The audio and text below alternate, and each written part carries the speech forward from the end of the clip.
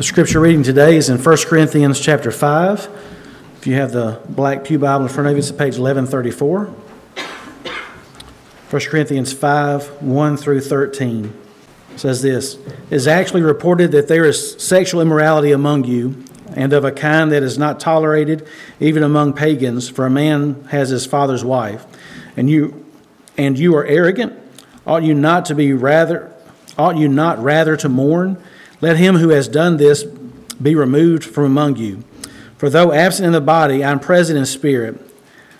And as if present, I have already pronounced judgment on the one who did such a thing.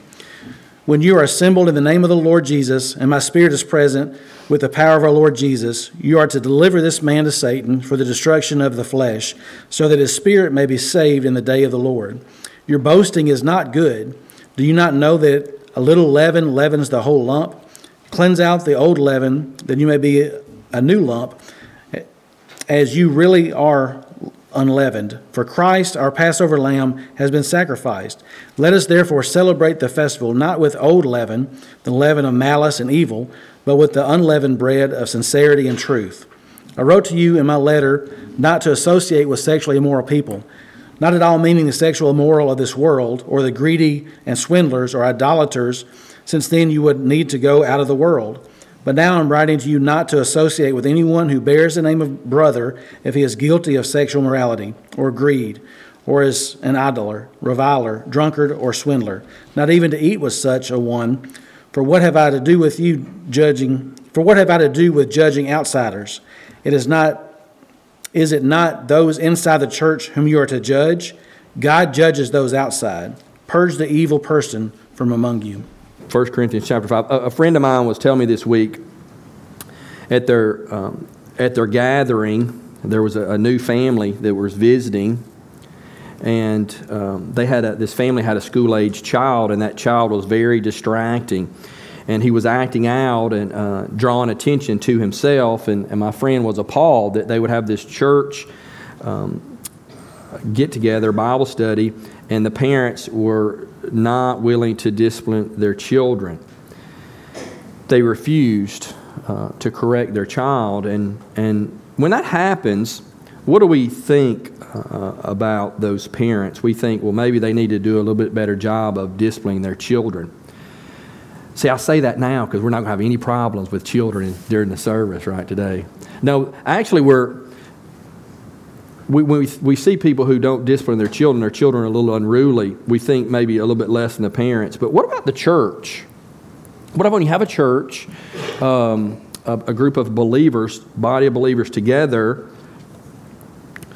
But what happens when someone in the church goes wayward and they say that they're a believer, but they're not living like a believer, and the church does nothing?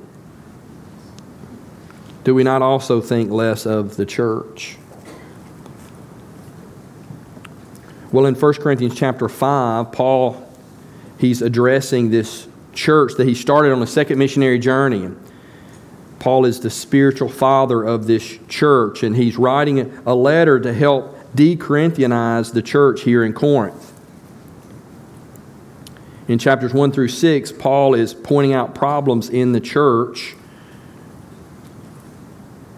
The first few chapters, there's a lot of division, and he really wants to help the church. In chapter 4, verse 14, Paul says, I do not write these things to make you ashamed, but to admonish you as my beloved children. So Paul has a affection for this church. He has a relationship with this church, and he wants to help the church. But here in chapter 5, there's an individual who is sexually immoral in the church, and the church wasn't doing anything about it, like the parent who fails to call out their child. And not only that, but not only were they not doing anything about it, but they were actually proud of their not doing anything about it. They were proud of their tolerance. They saw themselves maybe as being a loving church, an accepting church, a tolerant church. As I was working at a restaurant waiting tables, I said when I went back to school, I wanted to get my master's and study theology. And I wanted to wait tables because I like to talk to everybody, and I thought that'd be a good way to make money. And so I did that for 5 years and loved it.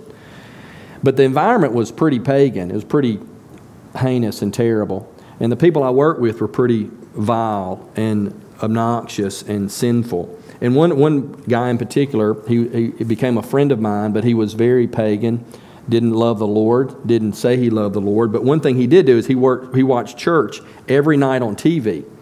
And so we would get off about 10:30, 11 o'clock, and we'd go home, and usually I would bring something from the restaurant home to eat, and I would sit down. We didn't have any kind of cable or anything like that, but I would turn the little TV on, and there was always a church service on it. It was Joel Osteen's church.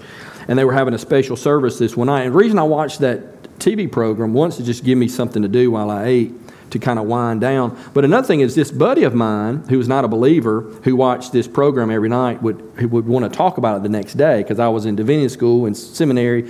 He knew that, and so he wanted to bounce things off of me. And so it gave us things to talk about. Gave me opportunities to speak truth into his life. And so I was watching it, and the mother of the pastor came forward. It was a special service. They were doing like a 25-year anniversary or something. And she said these words. She says, we're not like all these other churches. And she kept saying that. She said, we're not like all these other churches. We're not like all these other churches.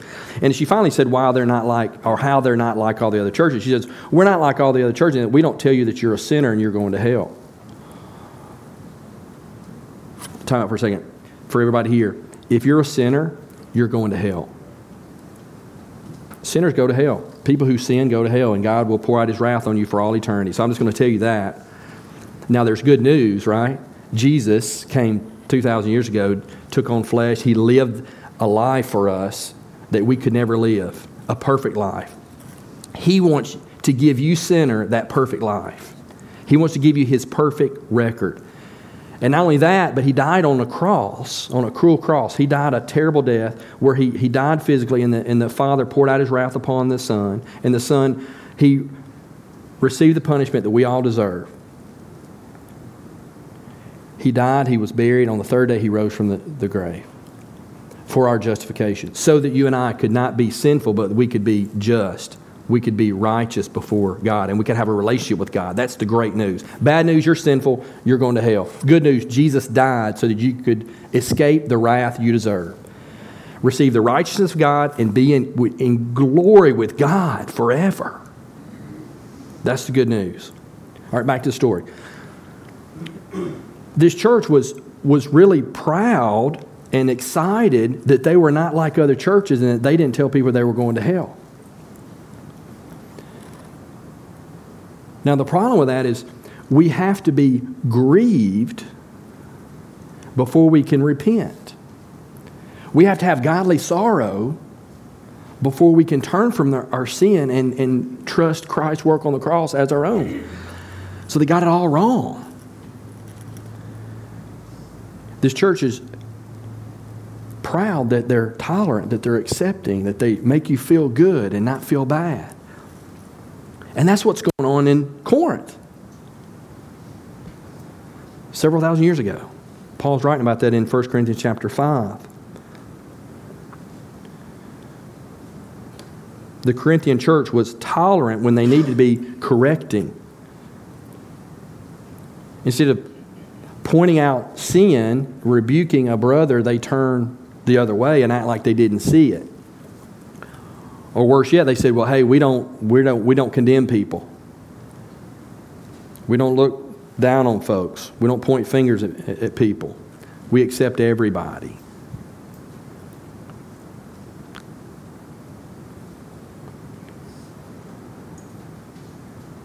We accept everybody, don't we? We just don't accept everybody's sin, everybody's behavior.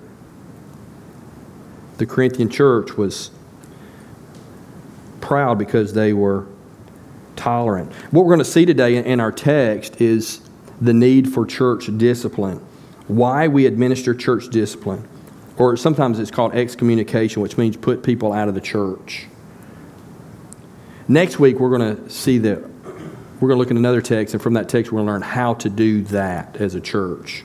And we'll learn about how Beaver as a church is going to do that in the next coming weeks or months. So today it's the why, and next week it's the how, okay? So what do we learn from our text today? Well, number one, I know this is kind of a heavy deal. It's kind of heavy, and it should be heavy. If it's not heavy, something's wrong with your heart. This is kind of a heavy deal. there's someone in the church who says they're a believer, but yet they're not living like a believer. And this church is not doing anything about it. They're just kind of turning the other cheek and looking the other way. And they're proud that they're looking the other way, and they're accepting and they're loving and they're not condemning. But Paul says that's not right. And that we're going to learn why that is here. And the first thing we learn in our text is that we're commanded as a church to make judgments about sin. All right, look at the first 3 verses.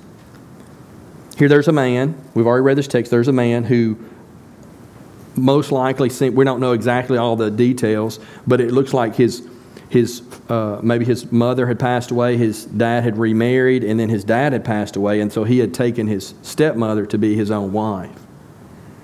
And it doesn't look like this like a one-time deal, it's like an ongoing thing, because he says he has her. Yeah, kind of Jerry Springer-ish, right? Kind of, that's terrible. Why is that in the Bible? I wish we wouldn't even bring that. Yeah, everybody's going like, this is just terrible. And yeah, and you rightly so, you should be going, oh, this is terrible. Because Paul says, lost people, pagan, Gentiles, they don't even do this garbage. They don't even live like this. So how in the world is somebody in your church living like this?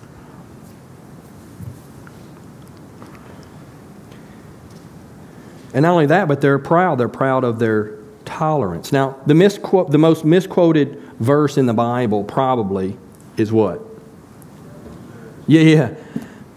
Matthew 7. We just went through the Sermon on the Mount. We just finished that up a few weeks ago. Judge not that you be not judged. And we misquote that and misuse that. And usually when we quote that verse, it's when we don't want somebody telling us that we're wrong, right? But then that's Matthew 7:1. Judge not that you be not judged. But then the following verses, let me read them for you. It says this, for with the judgment you pronounce, you will be judged, and with the measure you use, it will be measured to you. Why do you see the speck that is in your brother's eye, but do not notice the log that is in your own? Or how can you say to your brother, let me take the speck out of your eye, when there is a log in your own eye? You hypocrite. First take the log out of your own eye, and then you'll see clearly to take the speck out of your brother's eye. So Jesus doesn't say not to point out sin. He's just addressing how we do that. It's like when you're pointing out sin, I'm pointing to Kayer, and I'm pointing out sin in Kayer's life. I got to remember there's 3 fingers pointing back at me, right? Don't be critical. Don't be harsh.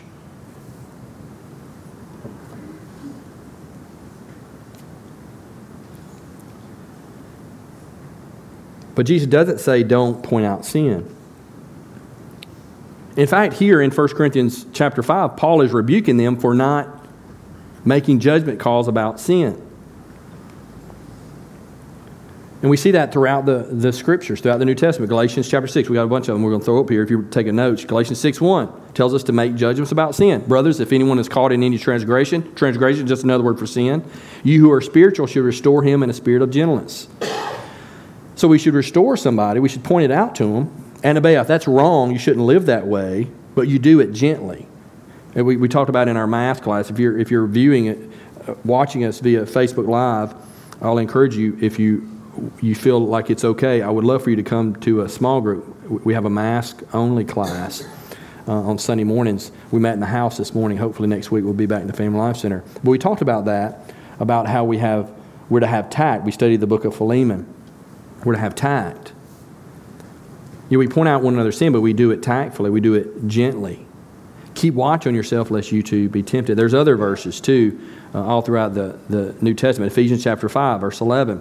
Take no part in the unfruitful works of darkness, but instead expose them, right? Point it out, right? Okay? 1 Thessalonians 5:14. And we urge you, brothers, admonish the idle, encourage the faint-hearted, help the weak, and be patient with them all. But how do you admonish the idle? You just point out, hey, right? You have to point those things out. 2 Thessalonians 3:14, if anyone does not obey what we say in this letter, take note of that person and have nothing to do with him, that he may be ashamed. Yeah. 1 Peter 5:19 through 20. Do not admit a charge against an elder, a pastor, except on the evidence of 2 or 3 witnesses. As for those who persist in sin, those pastors who persistently live in sin, right, rebuke them in the presence of all, so that the rest may stand in fear. So we see these all throughout the Scriptures. We need to make judgments about sin, don't we? We need to point those things out. But we do it rightly. We do it tactfully and lovingly and mercifully and graciously, but we do it. Just like a parent, you make judgment calls about your child's sin and you point those things out, right? Their behavior. We do the same in the church. Now, in this case, in chapter 5 of 1 Corinthians, this person's sin necessitated him to be removed from the church, otherwise known as excommunication. And Paul, he says that. You need to remove him from the church. And so you may be thinking, well, for what sins do we discipline? Should church discipline be exercised? All right, so how bad do you have to be before you get kicked out of the church kind of deal, right? What sins should be addressed? Well, it's got to be noted, or you should take note that the text doesn't command believers to address every single sin they may witness, or every time someone sins against you, right? I mean, you have to remember, all believers, we're imperfect, aren't we? We fall daily in some type of behavior, attitude that's sinful, right? All day, we're sinful, and all day, what do? We live lives of repentance, right? We repent all the time because we're not like Christ in every way, in behavior, in attitude, in emotion. In fact, a lot of us, we struggle every day. We're aware of our sin, aren't we? And we struggle with it. And to have someone else point out, oh, you did this, you did this, you did this. Man, I know it, dude. I'm struggling with it. Pray for me, right? So sometimes to point sin out in someone's life does more harm than good. They know it. They're struggling with it. Pray for them. Encourage them, right? Don't kick them while they're down.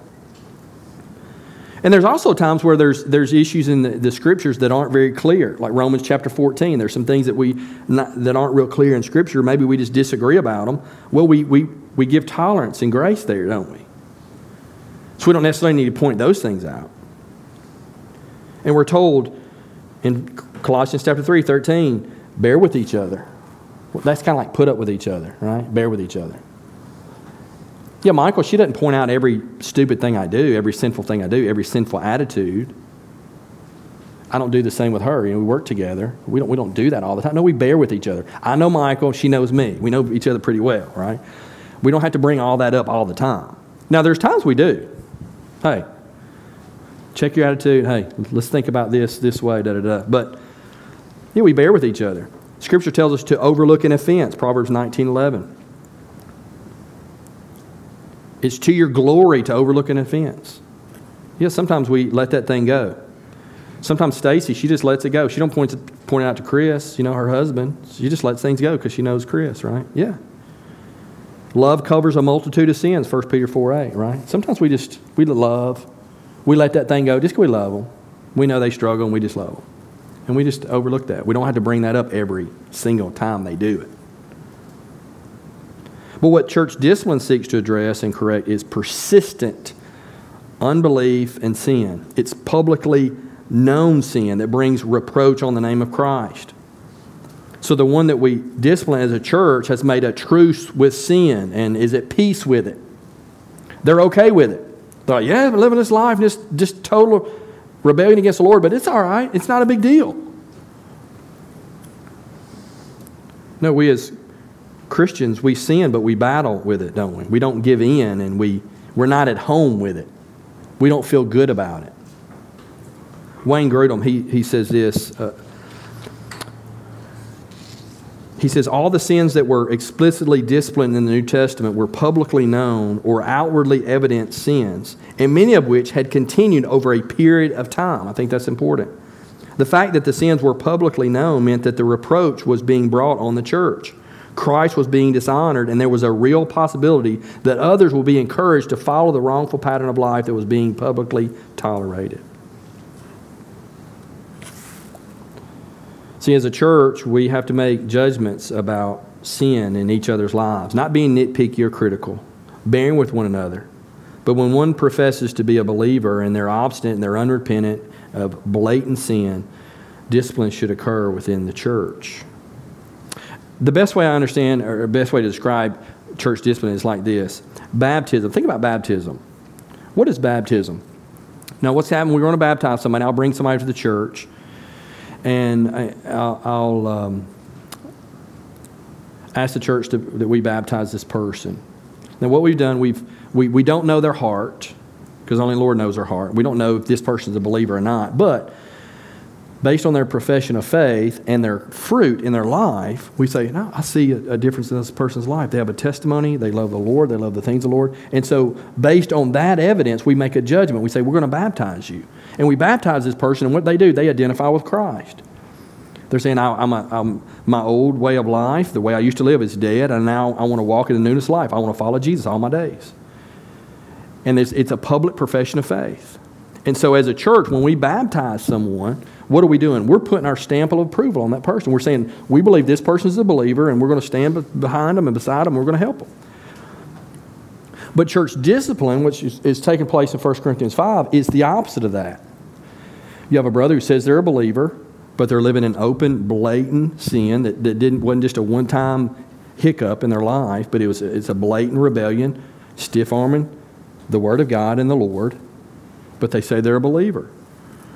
And so what the church in Corinth is going to do, is commanded to do, and what we should do as a church is sometimes, unfortunately, we have to take our stamp of approval off that person and say, we don't know that person's heart. We can't know for sure if they're a believer or not, but right now they're not living like a believer. And so what we're doing is we're saying they're not living like a believer, and we don't think they're a believer if they persist in this sin.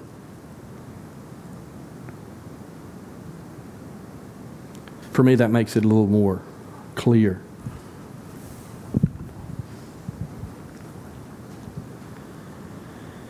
But the church is commanded to remove those supposed Christians who are at present not following Jesus. It's commanded in the Scriptures. The second thing we learn from this text, 1 Corinthians 5, verse 1 through 13, is that for the sinner's sake, why do we do it? It's for the sinner's sake. The church should discipline unrepentant sinners so that the sinner can live. Look at verse 4 and 5. When you're assembled in the name of the Lord Jesus and my spirit is present. Now that's difficult. I'm not sure exactly what that means. Maybe he's saying, I'm with you. I'm there thinking about you. Maybe it's like whatever you do, I'm behind you 100%. Maybe that's what that means. My spirit is present with the power of our Lord Jesus. You are to deliver this man to Satan for the destruction of his flesh, so that his spirit may be saved in the day of the Lord. Paul, he kind of pulls rank here. He says, you need to remove this guy from your church. And remember, this isn't a humble, repentant brother who's struggling over sin. You know, who's an alcoholic who from time to time falls off the wagon and just is broken over it. No, this is a person who is obstinate in rebellion against the Lord, saying, I'm not going to do what the Lord wants to do. I'm going to do what I want to do. And this is over time, right? He's saying, I love the Lord, but his life says otherwise.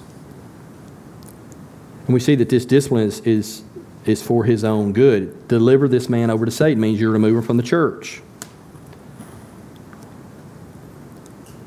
I think what he's saying here, he states metaphorically what he already said literally in verse 2 and what he'll say in verse 13. That means remove them from the church. I mean, Satan, what is he called? He's called the ruler of the world. And what are you doing? You're putting him out there saying, you want to be a part of the world, live like the world, okay? Be a part of the world. Let he and everyone know that you don't believe that they are believers or living like a believer, and they're not a part of the church any longer. And we see Paul doing this several times.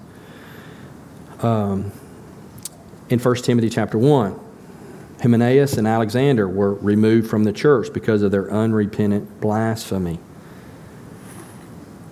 And so what happens if you remove this person from the church, you hand them over to Satan, what happens, they find themselves outside the church, no longer welcome. What you're doing is you're withholding fellowship from them. Now we'll talk about how that works out and plays out next week.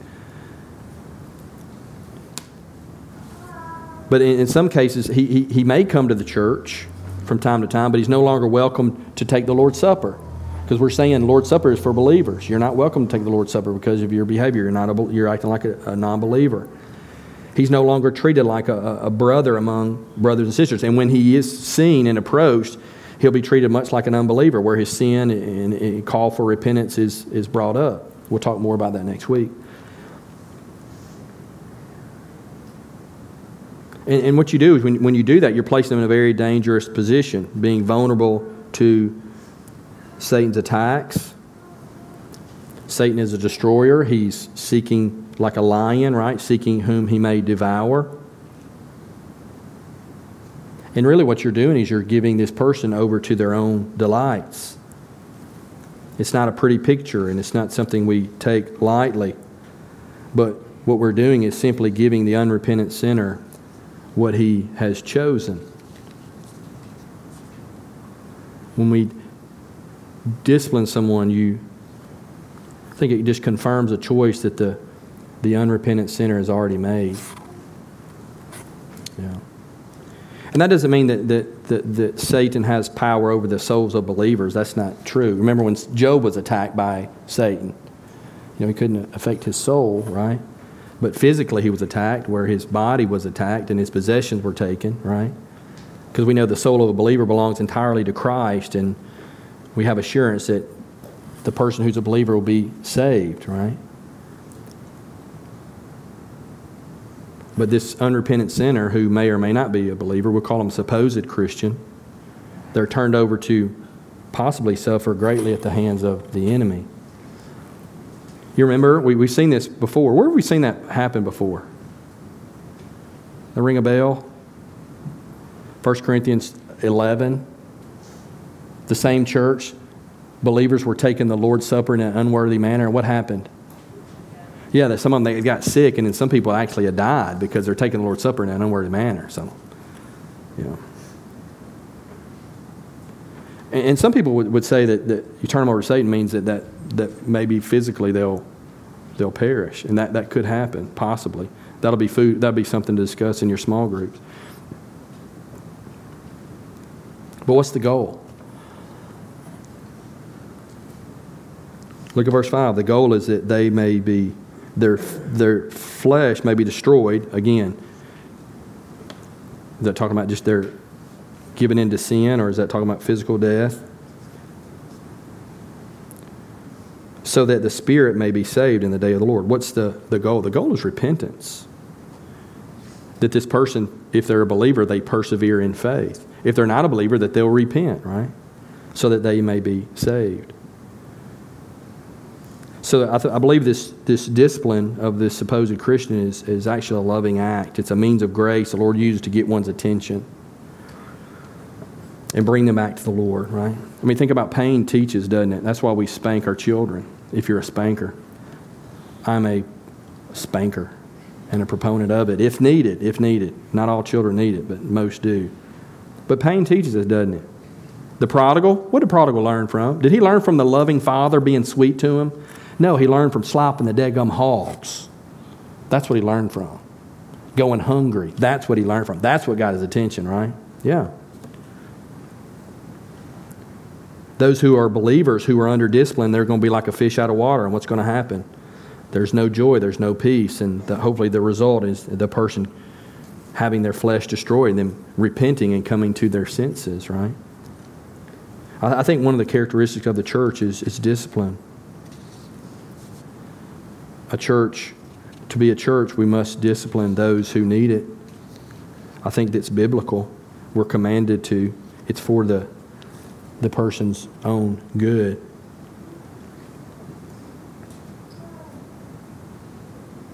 And I think to fail to do such is to say we know more than God. It's God's way of dealing with people who are wayward. And we don't know more than He does. He's omniscient, right? So why do we discipline? Because it's commanded, it's for the sinner's good. Thirdly, it's for the church's sake. Look at verse 6 through 8. Your boasting is not good. You do not know that a little leaven leavens the whole lump.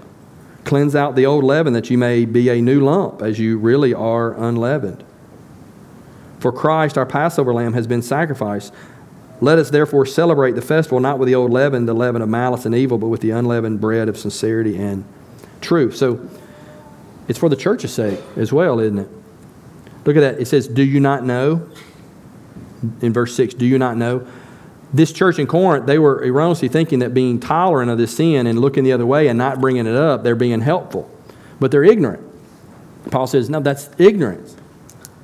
Overlooking sin doesn't help the church. It destroys the church, and it'll destroy it from the inside out.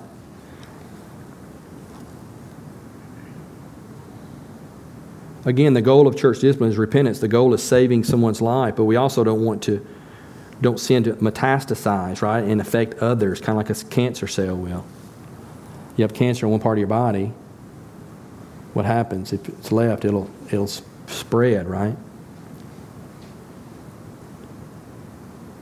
Failing to deal with sin is destructive to the church, just like that cell, that faulty cancer cell that metastasizes, right? So Paul demonstrates this by, I think he just refers to an Old Testament ritual, which was fulfilled in Christ, but also has application for the New Testament saints. He's talking about the Feast of Unleavened Bread. And remember the Passover feast? Every household was required to rid their houses of leaven.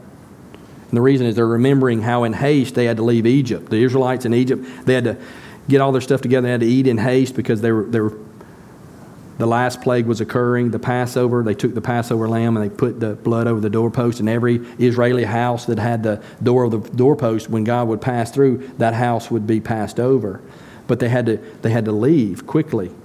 And so after the Passover feast, they would have a celebration. It was a week-long celebration where there was no leaven in the house. Leaven is just yeast. No yeast in the house. You had to get rid of all the yeast. No leaven.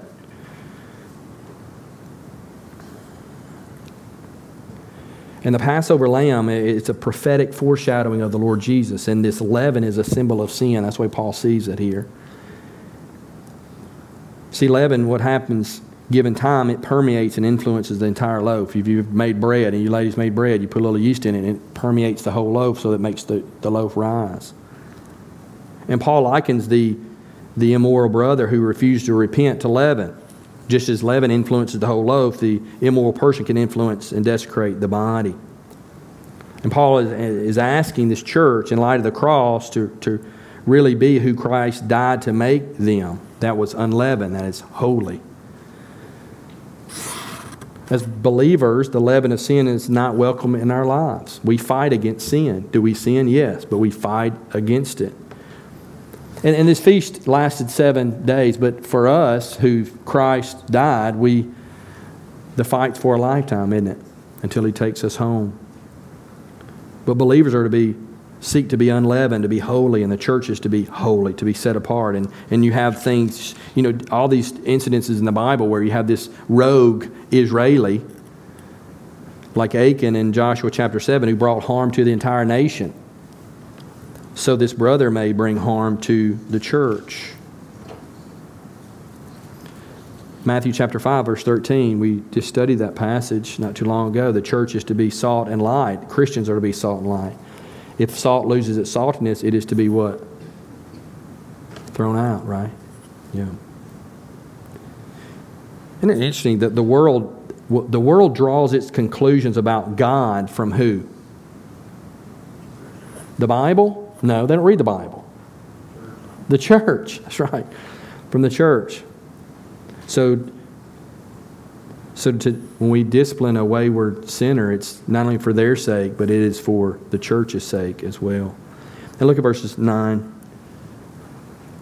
through 13. Paul is not saying that we should isolate ourselves from the world. He says, I wrote to you in my letter not to associate with sexually immoral people.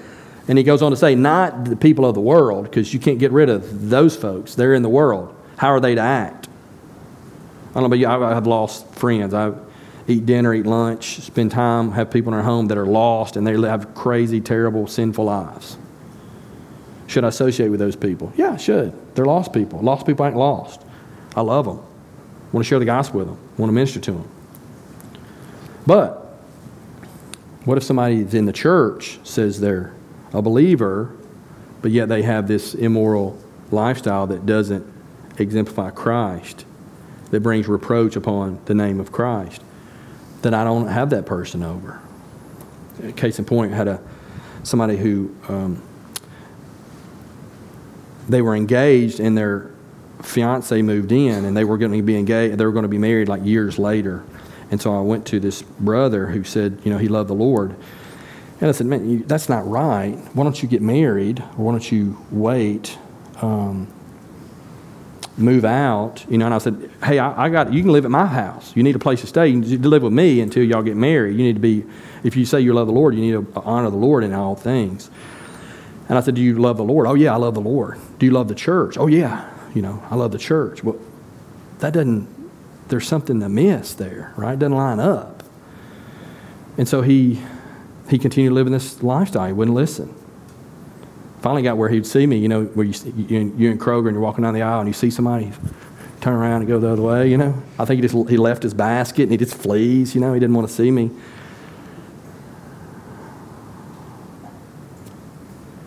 Well, he's going to get married.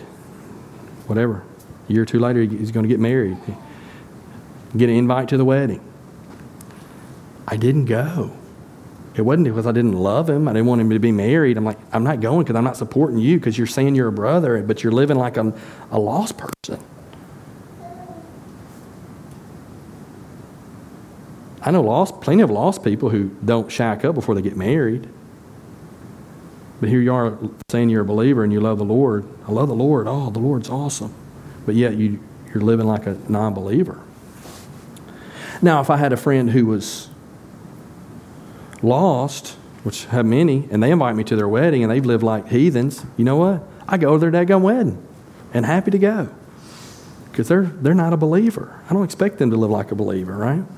So Paul's saying we handle these situations differently. We remove ourselves from this type of person who says they're a believer, but yet they live an immoral life. When you look at their life and it's screaming, they're not a believer. They don't love God, right? They love sin. They love themselves.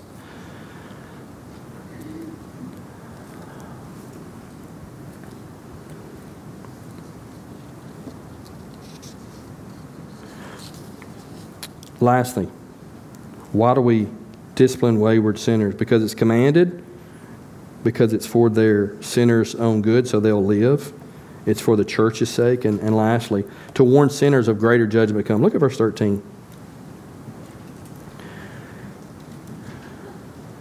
Or verse 12 and 13. For what do I have to do with judging outsiders, right? Those outside the church. Lost people are going to live like lost folks. Is it not those inside the church whom we are to judge? We're to make judgment calls, aren't we, about sin inside the church? Like, not being critical. No, not being critical and harsh. But God judges, verse 13, God judges those outside. Purge the evil person from among you. God judges those outside the church. I think by disciplining someone in the church, I think what happens is it's just a warning of greater judgment to come. We all blow it. We have clay feet, man. We struggle. I tell you, almost every Sunday, why are we here? Because we need to be here. We don't have it all together. We're all messed up. We're just sinners, just trying to honor the Lord, trying to obey Him, trying to follow Him, trying to help each other follow Him, right? Just like a bunch of cripples, right? Just helping each other. But for those who say they're believers, but yet their lives scream that they're lost, when we as a church love them, and we'll talk about how to do that next week. We love them, but we put them out of the church because of their sin. I think it's just a warning for them. Hey, this is just a little taste of what's to come. God judges those outside the church, and to have an indictment brought against a person, to be rebuked, to have their sin pointed out is nothing compared to the judgment that's going to come on those who fail to persevere in their faith. And the whole goal is put them out so that Satan can have them and their flesh can be destroyed and they can see the error of their ways and see how terrible life is without Christ and without fellowship with the church. We remove our fellowship from them to allow them to see what that's like. But judgment is coming. We'll all stand before the judgment seat of Christ. And one day He's going to separate the sheep from the goats, those who love the Lord and those who don't. And that judgment's going to be severe, and that judgment will last for all eternity. What the church does, I think, is just a little help in that regard. 1 John 2:19. Those that go out from us, those that we put out, if they don't return and they fail to repent, will show that maybe they weren't one of us. 1 John 2:19, they went out from us, but they were not of us. For if they had been of us, they would have continued with us, but they went out that they might become plain, that they all are not of us. Speaking about application, how do we apply this? I think kind of leading into next week. I think firstly, if you're living a life that's you're living the life of an unbeliever, I would say repent, because God is loving and wonderful. He wants you to know Him, and Christ came to make that possible. Repent and trust Christ's work on the cross as your own, that you could be saved and you could be born again and you could know Him and have a relationship with Him and have fellowship in the church. Man, isn't it wonderful when we take the Lord's Supper? I just love taking the Lord's Supper.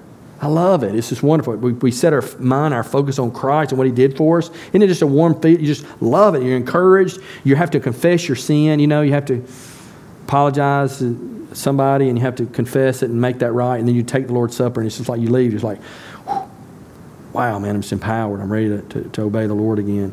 But if you're not a believer, you can't experience that. Won't you repent and trust Christ? That's application for you if you're lost. If you never repented, is to repent and trust Christ. If you don't know how to do that, you're like, you keep talking about repentance. What does that mean exactly? I'd love to talk to you about that. There's a lot of folks in this room that would love to talk to you about that. What it means to repent and to trust Christ's work as your own. Secondly, I think as a church, we must discipline those who are wayward. You know, it's part of our covenant. It's part of what we want to do as a church. I think to not point out sin and remove one from the church so that their flesh can be destroyed, so their soul can be saved, is to say we know more than God does. And God commands it. We have to obey the Lord. We need to do that. We just have to figure out how to do it rightly, as we'll talk about next week. And sometimes, you know, churches, I think churches don't discipline. And I would say, I'm not going to ask you to raise your hand. I'll just ask a rhetorical question. How many of you have been a part of a church that administers church discipline, that really points out sin and try to help people to repent? I would say very few of you would raise your hand. And the reason for that, I think, is several reasons. Firstly, I think we don't discipline because we don't want to cast the first stone, you know? How could I, a sinner, point out someone else's sin? I think that's an attitude. But also, you just don't want to seem unloving and maybe pharisaical, right? You say, well, that's not a very humble thing to do, to point out someone's sin. No, it's a perfectly humble thing to do. And I'll prove it. Look at verse 2. And you are arrogant, aren't you not rather to mourn? Yeah, be broken, to be humble. Yeah, someone who's humble. That's the one who points out sin. You're humble and you're broken. You're broken over your own sin. You're broken over their sin. You point that out. That's what humble people do. Humble churches do. But I think there's a misunderstanding. We think, well, I can't do that if I'll be self-righteous or holier than thou. But that's just not biblical. No, we are humble when we point out sin. We're broken, and we don't do it hastily. We don't do it readily. We don't do it because we want to. We do it because we're scared for their soul. And we're scared that the church is going to be affected.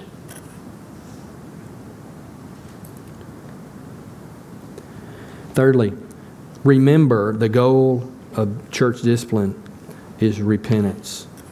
James 5:19-20. My brothers, if anyone among you wanders from the truth and someone brings him back, let him know that whoever brings back a sinner from his wandering will save his soul from death and will cover a multitude of sins. Boy, we want to be that kind of church that helps people. And lastly, study Matthew 18:15-35 in preparation for next week, and we'll see how we are to actually apply this to our lives and our church. How we do this at Beaver Baptist Church. How we help people in this regard. Give you something to do this week and study. It's a heavy thing. When we think about church discipline, it's not something we look forward to, but it's something that is a necessity to be a biblical church, to from time to time, we'll have someone who says they're a believer, someone that I'll recommend to the church. I'll bring someone in. After spending time with them, I'll recommend them to the church and ask you to accept them to be part of the church. But there's, from time to time, there will be people who will say that they're believers and have a testimony and look like they love the Lord, and then they begin to act like they don't love the Lord, and they go wayward, and they're obstinate, and they're rebellious, and they won't listen, and they won't heed your counsel. And it brings reproach on the name of Christ, and we have to act, unfortunately. So that's what we as a church need to do. Let's be in prayer about this and how we handle people who are wayward. How can we do that rightly and biblically, and what does the Bible say? Let's be thinking and studying about that. Thank you for tuning in today. Be sure to subscribe to our podcast if this message has been helpful to you. Again, if you have any questions, go to our website for our contact information, and we'll see you next time.